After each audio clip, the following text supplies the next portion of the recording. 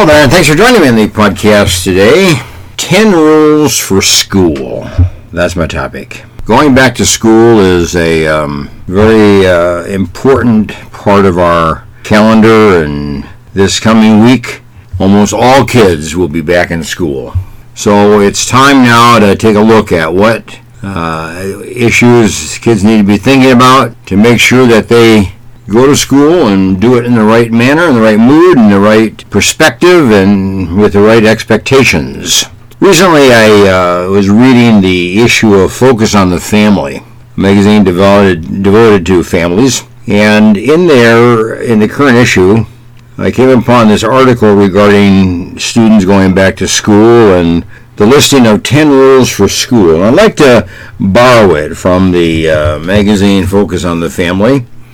The author being Ashley Slater, who came up with these rules, and I think they're worth repeating, and I think they're worth memorizing, and they're worth passing on to your kids. So if you have kids going back to school, whether they're in kindergarten or first grade or 8th grade or 10th or 12th or whatever grade it is, these are 10 rules that need to be encouraged and memorized and followed so that school performance can be the best possible. So let me give you the 10 rules, and then we'll talk a little bit about them in a moment, okay? Number 1, come prepared for class. Very simple, but come prepared. In other words, your backpack needs to be full, not empty. The backpack needs to be full of pencils and papers and rulers and coloring devices and coloring crayons and, so on. Whatever is needed, whatever the appropriate grade, be prepared. Come prepared. That's number 1. Here's number 2. Work hard and do the best you can. Now, every student can work hard. Every student can do the very best they can. Now, not every student can do the best. Not every student can be an A. Not every student can be in the top of their class. But every student can work hard and do the best they can. And that's the point you want to instill within your kids, that no matter what capable level they are, they just work the best they can for the day. Here's number 3.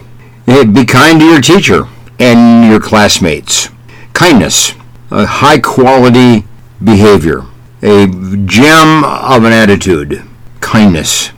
Speak kindly, be helpful, be considerate, be thoughtful, do something to help somebody else. And that is, you're being kind to your teacher and you're being kind to your classmates.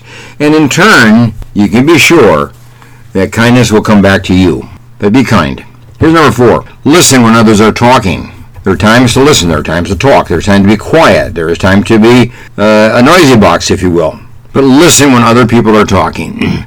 Listen to what they're saying. Listen to what they mean. Listen to what they want. Listen to what they're trying to convey. Listen for messages that might be relevant to you or more important to you. But listen. Here's number 5. Ask questions. Don't sit there quietly. Every subject, every topic that is discussed in school promotes questions. Now, you don't have to ask every question that you think about, and you don't have to ask questions more than anybody else necessarily, although you could. But do ask questions. If it's in math, ask a question. If it's in social studies, ask questions. If it's in some kind of a historical text or topic, ask questions. Get the practice of asking questions. Learn how to ask questions. Here's number 6. Speak kind words. Not only be kind, but your words should be kind. Be gracious. Be thoughtful. Be kindly as you speak. Tone of voice, loudness of voice, firmness of voice. Reflect a kindness in what you say and how you speak. Here's number 7. Follow directions. Teachers give directions all day long. Follow them. Listen. Follow the directions being given you. So it doesn't matter what the directions are, just follow them. If you have a question about it, talk. Ask questions about it. You can raise questions, but follow the directions given to you by the teacher. And here's number 8. Treat other people with respect. Not only be kind to them, but be respectful. Be thoughtful of other people and what they want and what their needs are and their situation. Be respectful of the kid who has a disability or cannot speak very well or stutters or has an impairment of some kind. Be respectful to that person. Be helpful to that person. Be kindly to that person. Here's number 9.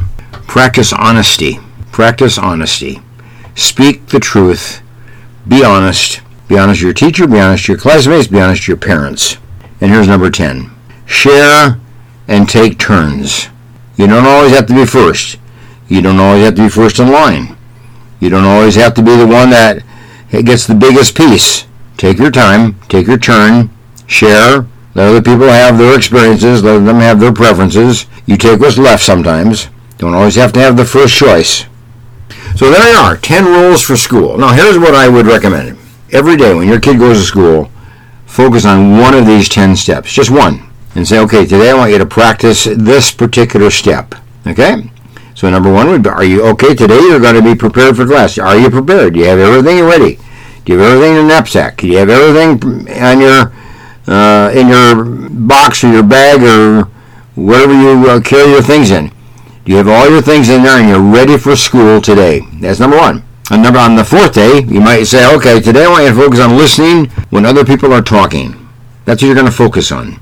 So in other words, take one of these steps out of the 10, take one per day, so your student memorizes it, knows what it means, follow it, and able to follow it. And the next day, take another one, and so on, all 10. And then repeat it. Now, 10 would take you 2 weeks, one a day, over 2 weeks. And then repeat it another 10 days. Go through the list again the second time. And you may even want to go through the list a third time. But make sure you drill within your kid's mind these 10 points of rules for school. Now, you may want to add your own. You may want to substitute one of your own for one of these, or maybe you want to add 11th or a 12th or the 13th or whatever it might be.